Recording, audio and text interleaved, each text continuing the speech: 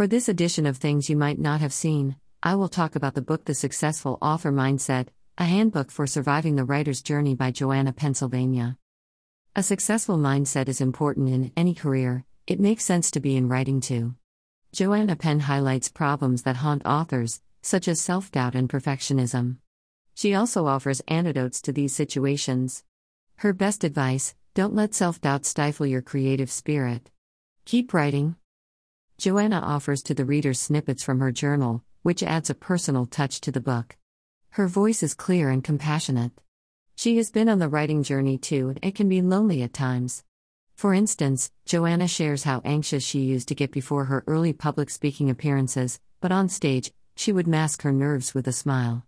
She talks about uncreative she used to feel, and how she took ownership of her self-doubt by naming her podcast and blog as The Creative Pennsylvania. Joanna encourages writers to keep a journal to write out their thoughts and feelings when going through a really tough phase. She says that writing about your challenges can help you to become more objective about the situation and perhaps even find a solution.